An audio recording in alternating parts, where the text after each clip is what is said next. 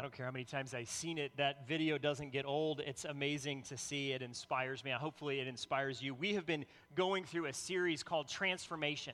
And transformation, if you haven't been here, if this is your first time or you're coming back for, you haven't been here in a while, the Transformation series is about Grace Chapel. It's about our vision statement and it's about our values.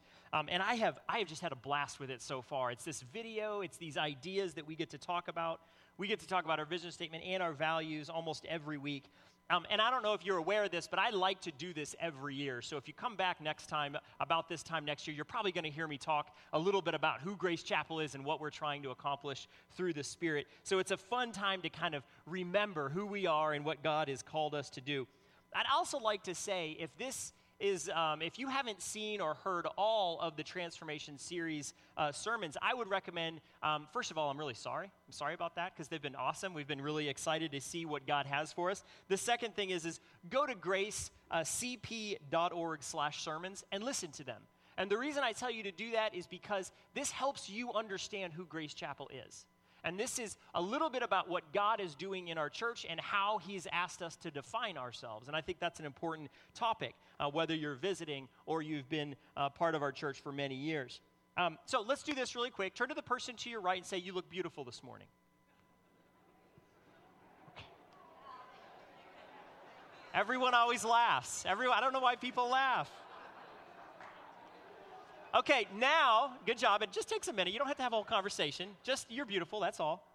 Now turn to the person to your left. Did I say left?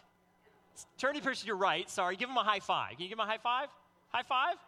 That's just to let them not feel left out, okay? We don't want them to feel left out. Okay, now that we've done that, now we're a little bit warmed up, we can get on our way. So let me open us in prayer and we'll begin with our message. Jesus, we have this wonderful opportunity, Lord, to sit in this building with our friends and family, and we get to ask you what you'd like to tell us. And Lord, I have this obligation and job to stand up here and to preach, but I ask, God, that you'd get me out of the way so that you could speak to your people.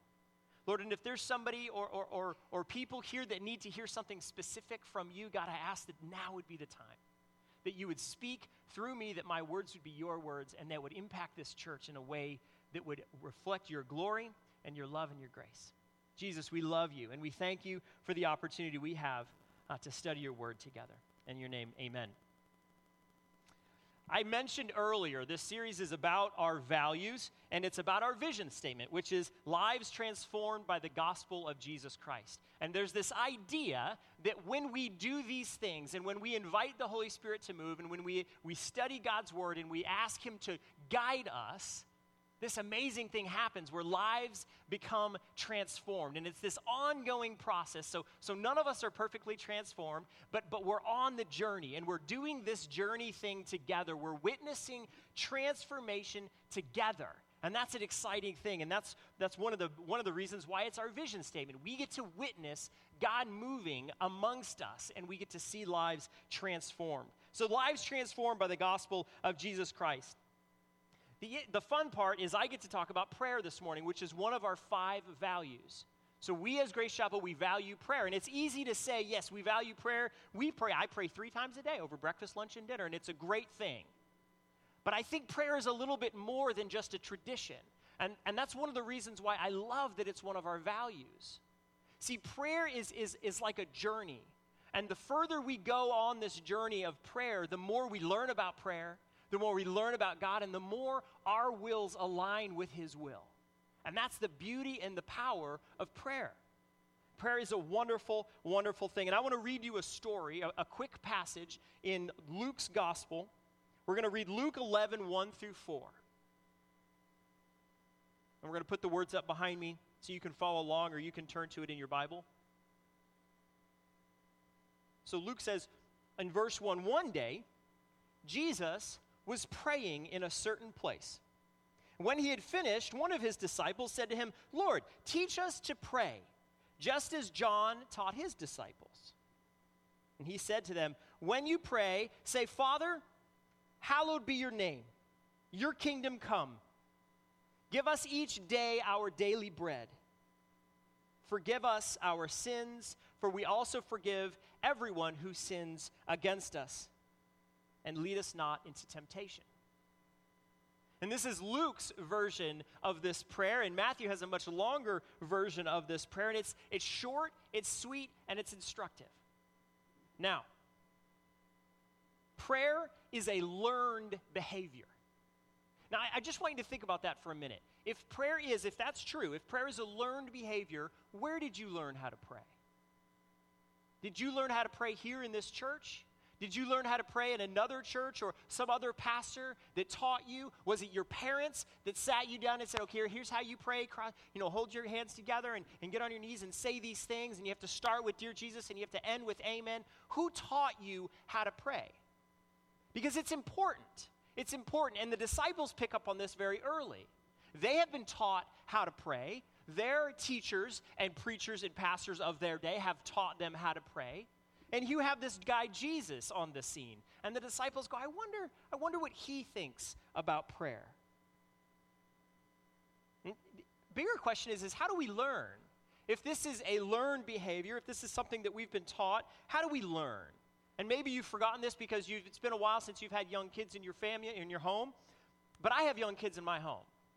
And they do three things very, very, very well. Very well. They watch when I don't think they're watching. I have many stories. They listen when I don't think they're listening. I could ask my kids 100 times to clean their rooms, but if I say to my wife in the kitchen in a quiet voice, hey, honey, did you hear? Whoop, their ears pick up, right? So they watch when I don't think they're watching. They listen when I don't think they're listening, and they practice, they try. And sometimes I don't let them try, and it frustrates them. But sometimes I let them try, and they get to work it out. I remember talking my son into coming out to the barn with me as I was working on one of my tractors. And I'm working on the tractor, and he's there. He's not happy about it, but he's there. And I said, Zach, you see what I'm doing here? I'm changing the oil filter on my tractor. And he goes, so? And I go, but the oil filter is a very important part of the tractor. See, it cleans the oil. You got to have good oil in for the tractor to last long. And so I help him. I make him get in there, and we're changing the oil filter. We put the oil in, and we turn the tractor on, and I show him how to drive it and what we're doing and everything, and he's starting to get a little excited. And he says, hey, Daddy, what about that tractor over there? And sure enough, I have a little garden tractor, a little mower tractor that my friend Jim sold me. And I went, oh, that's the John Deere. Yeah, that's the John Deere tractor. And he goes, well, does it have an oil filter? I said, sure does. And I showed him the oil filter. And how do you turn it on? And I turn it on, and he goes, well, how do you drive it? And I said, let me show you. Hop on. We drive around the yard. My wife's going, what in the world are they doing donuts in the yard in a tractor? And he learned. He listened. He watched. And then the next day, he says, hey, Daddy, can I take that tractor for a spin? And I said, sure you can. You can. Take it for a spin. I showed you how to drive it. Knock yourself out. If you run out of gas, come let me know. Sure enough, he goes in the yard and he does donuts in the tractor, right? They watch, they listen, and they do. You got to let them do. This is the way the disciples wanted to learn how to pray. And this is what Jesus understood. They have to watch, they have to listen, and then they have to practice it. So the first question for you to write down in your bulletin is, transformative prayer remembers and practices the practices of Jesus. Transformative prayer remembers the practices of Jesus. Now there's a couple hurdles with that statement. First question is, well, what did Jesus do 2,000 years ago? How did he live? How did he act when he was stressed? You know, there's a passage for that. You can find that. How did he act when he was tired? How did he act when he was disappointed? When he was happy? When he was sad? When he was frustrated? When he was angry? How did Jesus act? Now here's the hurdle. If you don't know, you have to admit it. See, I think a lot of people think that you have to know who Jesus was and how he acted in order to get into the kingdom of heaven. It's like a prerequisite to being saved. You have to know all about Jesus. But the truth is you don't have to know all about Jesus to become saved. All you have to know is he was the Son of God, that he loves you very much, that he died for you on the cross and he rose again so that you can have eternal life. That's all you need to know. That's the gospel. But how did Jesus live? What kind of choices did he make? How did he feel? We have to admit it if we don't know it. And there's this unspoken expectation that if you've been a Christian for a couple years, you better just act like you know how Jesus acted. So we make up all kinds of crazy stuff. And we've kind of watered down this Jesus guy into this kind of vanilla, easygoing, hippie kind of guy that just was cool with whatever, right? He's just really laid back. He helped people feel better. And that's kind of the thought we have when it's, what does Jesus act like? But if you don't know what he acted like, you have to find out and you have to admit it. So we want to put a filter on Jesus, make him tame, water him down a little bit.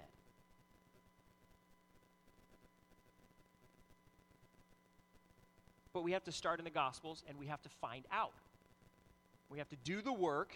We have to research the topic. This is what adults do when we don't know. We don't just go to Google, although that's what I do first. I even use Google when I study the scripture. Hey, when did Jesus say? Google will tell you that. And you read.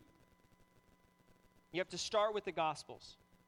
You have to do the work, and you have to get down to business. I'll repeat it for you. Transformative prayer remembers the practices of Jesus. The interesting thing about the disciples is you can say a lot of things about the disciples, but the thing that you have to admit is they're inquisitive. We get so caught up in the information part of the Bible that we sometimes forget that Jesus is a person. He's alive. And he'll respond to you if you talk with him. This is a relationship we're active. We're not just researching a topic, although that can be helpful, but this is a fluid relationship. So if we want to have prayer be a powerful thing in our life, if we want transformative prayer, we have to ask Jesus to show us. And that's exactly what the disciples did. They said, Jesus, this might be a silly question because, we've learned it and everything, but how do you pray? How badly do you want to know what Jesus would do, how he would act, how he prays? How badly are you willing to get to the bottom of unlocking God's power in your life?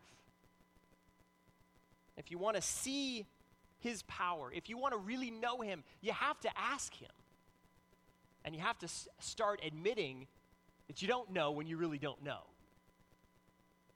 So question 2, statement 2 in your bulletin. Transformative prayer requests wisdom from Jesus. And we see the disciples do this. They requested wisdom from Jesus.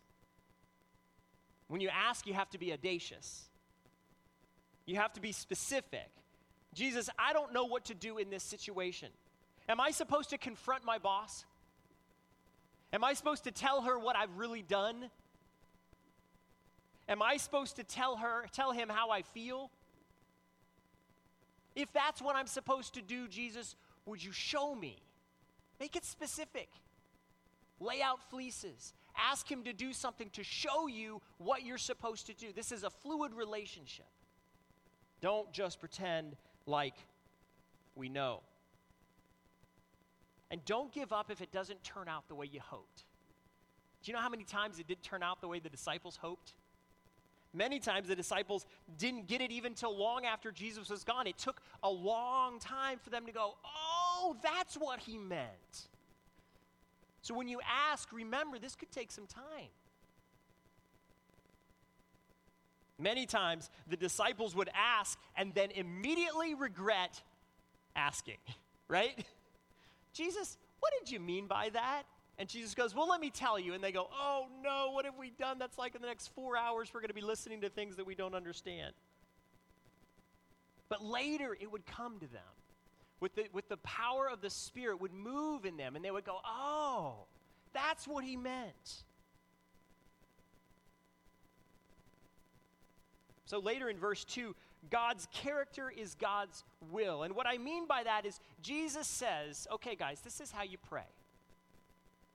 Everybody that the disciples had something in mind. They knew this God Yahweh. And they were so afraid of Yahweh, and rightfully so, that they would not even say his name Yahweh. They would call him by something else, or they'd call him the consonants of the word. They wouldn't say it. And so they're like, Jesus, how do you pray to this God? And Jesus says, let me show you. The first thing you do is you call him by his name, and his name is Father. It's Father. Can you imagine what the disciples would have done when they heard the word Father? They went, whoa, what? Father? You mean like the guy who raised me, the one that's approachable, the one that wants my well-being, the one that I could ask anything to, the one that teaches me about tractors and about things like that? That's the guy? Father? That's Jesus' point. You see, by calling him a name, it was saying this is the way he is. And names aren't used that way anymore. My name is Joshua. But when you hear that name, you probably don't think, the Lord is my salvation. That's what Joshua means. You probably don't think about that. But maybe we should. Maybe we should think about it that way. Because God's name equals God's character. And this is why God calls himself I am. See, he's before and during and after time. He calls himself the Alpha and the Omega, the beginning and the end. He is around all these things. That's his name because that's who he is. That's his character. So when Jesus says Father, it means a list of things that these disciples had not even ever thought of. He's approachable. He's kind. He's loving. He's understanding. He disciplines me because he loves me. He wants what's best for me. Even though I don't understand what's happening, he has an idea and he wants me to learn it. Wow, that's an intimate relationship compared to what they were used to. It's Father. When we say his name, whether we know it or not, we're saying we trust him. Because if his name really is I am, he's got it all covered. We throw around his name, but do we really know what it means? Because when we say it, we're saying this is who he is. So number 3, transformative prayer trusts in God's character and hopes for God's will. Trusts in his character and hopes for his will. I can remember being a youth pastor many years ago, and I got a phone call, and the phone call was, so one of my friends had gotten into an accident, and the person on the other line, I actually don't even know who it was. They were telling me, you got to get to the hospital. This girl has had a brain injury. Her name is Renee, and she might listen to this, so I have to give her credit. Renee had fallen off a longboard without wearing a helmet and had suffered a massive brain injury. And I get to the hospital. I'm all upset. I don't know how serious the injury is, if it's a gash that they need to sew up or what. And there's a couple firemen there, and they are crying. When you see a fireman cry, that's an indication that something is pretty serious. There's a fire chaplain there. There's the hospital chaplain there. And they all asked me, did you know Renee? Do you know Renee? And I said, yes, I know Renee. And they said, she's bad. It's bad. All of them, I don't know what their faith was, said, we need to pray. So we began praying. And as we prayed, more and more people joined into the prayer. More and more people heard from the church. And by 9 o'clock that night, we had about 40 people in the waiting room, crammed into this waiting room. And Renee's in bad shape. They had to do an emergency brain surgery on her. And the only person that could operate on her was in Denver. So we had to wait for him to drive all the way down to Colorado Springs to do this surgery. And I can remember a good friend and mentor of mine, the senior pastor of the church, walked in and put his arms around her parents. And everybody's watching him. His name's Raleigh. What is Raleigh going to say? And I'll never forget what Raleigh said. Raleigh said, Lord, we want Renee healed. We want her brain injury gone. We want her to walk out of these doors the same Renee that we've seen grow up. But even more than that, we want your will. And that was a bold prayer because we knew she was on death's door. Even more than that, Lord, we want your will.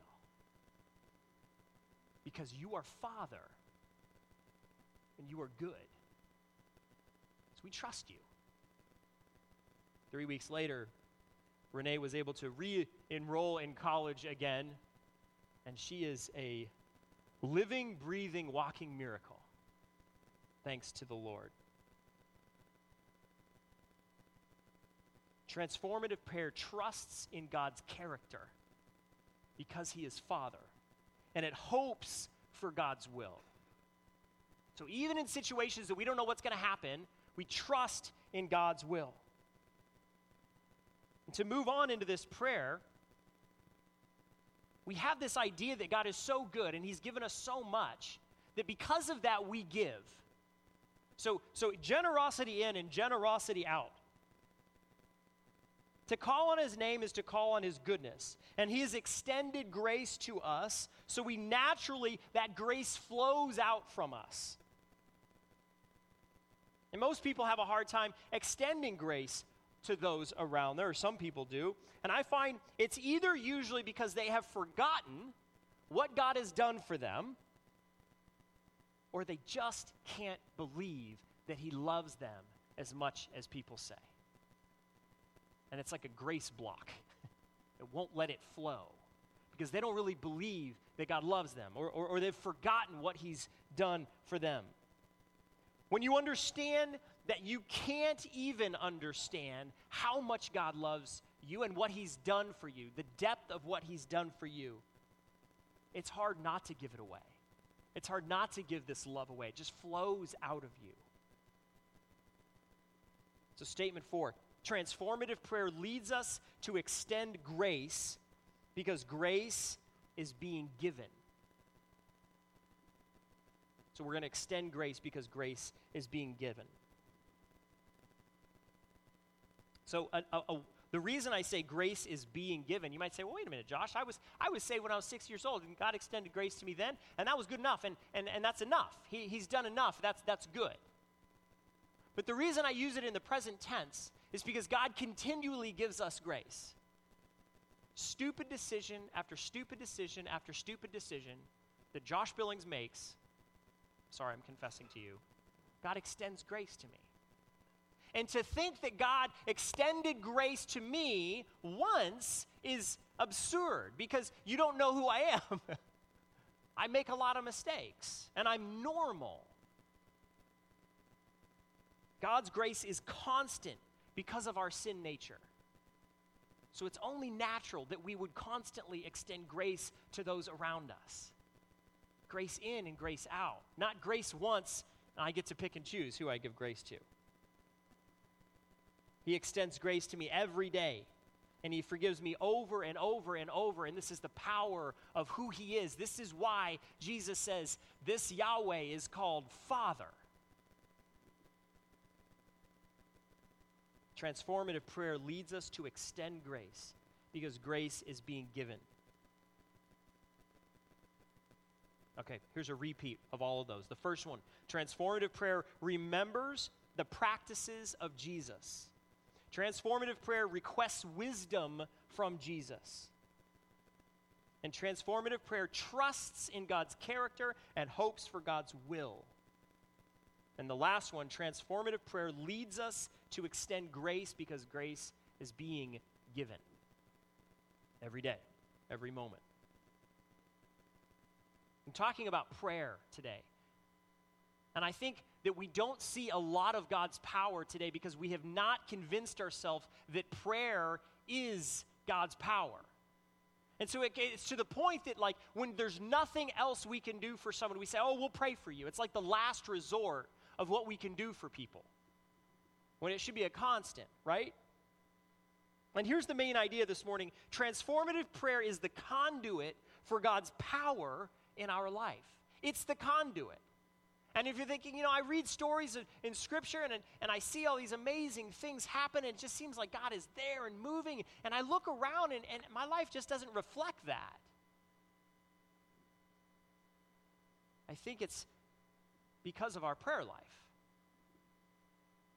And here's the reality of the situation. If you're wondering why it's so hard to feel and extend God's grace, maybe that's something you're struggling with. It might be because we've watered down Jesus. And we're imitating the watered down version of him instead of the real version of him. We must realize that praying the way Jesus prayed is essential if we want prayer to be transformative. We have to pray like he prayed, with the understanding Listen to what Dallas Willard said about prayer. He said, the more we pray, the more we think to pray. And as we see the results of prayer, the responses of our Father to our requests, our confidence in God's power spills over into other areas of our life. Now just think about that for a minute. The more you pray, the more you want to pray. And the more you want to pray, the more you get to see God moving because of your prayer. And then that spills over to the rest of the areas of your life. See, the more we pray, the more aligned our wills become with the Father. We think like Him when we pray. We see like Him when we pray. It's like an exponential graph. It just keeps getting steeper and steeper and steeper and steeper the more we pray. It's a powerful cycle that when we commit to praying the way Jesus prayed, it takes us deeper and deeper into God's power. That's why I call it a conduit of power. Paul says it this way to the church in Philippi. In chapter 4, verses 4 through 6, he says, "Rejoice in the Lord always. I will say it again, rejoice. Let your gentleness be evident to all. The Lord is near." And I love this part. "Do not be anxious about anything, but in every situation, by prayer and petition, with thanksgiving, present your requests to God." And I read that without understanding that prayer is a conduit of God's power. And I go, how in the world can I come up with these emotions? He's writing to a church that maybe not in the moment, but very soon would start to be persecuted for their faith. How can you rejoice in the Lord when your fellow brothers and sisters are being slaughtered? How can my gentleness be evident to all when I'm so afraid? How can I not be anxious about anything? It's because of prayer. It's the conduit for His power. And the more we pray, the more we see Him move, and it boosts our faith. And the more we want to pray. Paul also said to the church in Colossae, in Colossians chapter 4, verse 2, he says, "Devote yourselves to prayer, being watchful and thankful." What is it with Paul? Prayer and thankfulness seem to go hand in hand. And it's because when we pray, we align our wills, and then we start to understand what He's done for us. The more we know this, the more we see it to be true. And if you want to work in reverse, sin blinds us. And when we're blinded, we can't see what God is doing. It's like dimming the lights to the point that you can't see the hand in front of your face. And when we pray, we start to align our wills again with the Father. Transformative prayer is the conduit for God's power in our life. If you don't believe that, if you think there's more to it than that, or you're just not quite sure, you will grow accustomed to the tame, watered-down Jesus, and the kind of prayer that you will pray will reflect that. But we got to know Him. We got to research Him. We have to talk to Him. We have to find out what He's really like. Because if you believe that transformative prayer is the conduit for God's power in our life, you're going to pray more and more and more. And you're going to understand the meaning of prayer without ceasing, because it just kind of comes out of you. The more you pray, the more you can see His power, which makes you want to pray more. Now, what's the application? What should we do about this? Unfortunately, I can't answer what you need to do about this. But I know somebody who can. So what we're going to do today is we're going to take 2 minutes. You're going to be surprised at how long 2 minutes is. We're going to take 2 minutes, and we're going to sit, and we're going to ask God silently to show us what He wants from us, to teach us how to pray, to teach us how to live. We're going to ask Him in 2 minutes. I'm going to set my timer. I'm going to start us with prayer, and then we're going to move into a time of silence. Jesus.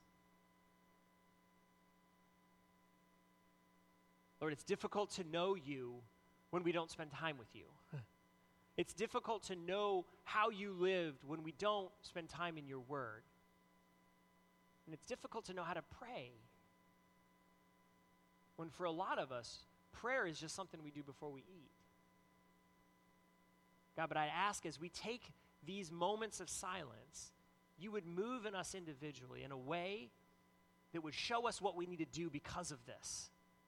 God, I ask that you would show us in this time your power and your love for us and what we need to do because of it. Thank you for this time, Jesus.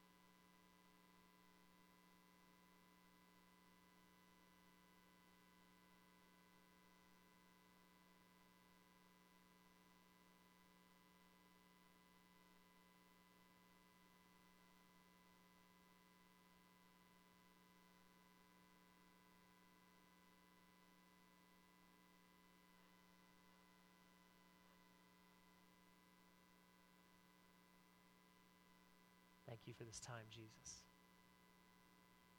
God, I ask that you would press on each and every person what you'd have us respond with, how you would have us respond in prayer. That we would lean into you and that we would trust that you're going to show us your power, and that we would trust that your power would be the thing that people see in our lives and they would want to know more about you. Lord, I ask that you would give us the faith to step out in our prayer lives, that we could move our prayer from a response from time to time, or when we eat, or when we're really scared, that it would move into this presence where we're close with you, and that prayer with you would be almost a constant thing,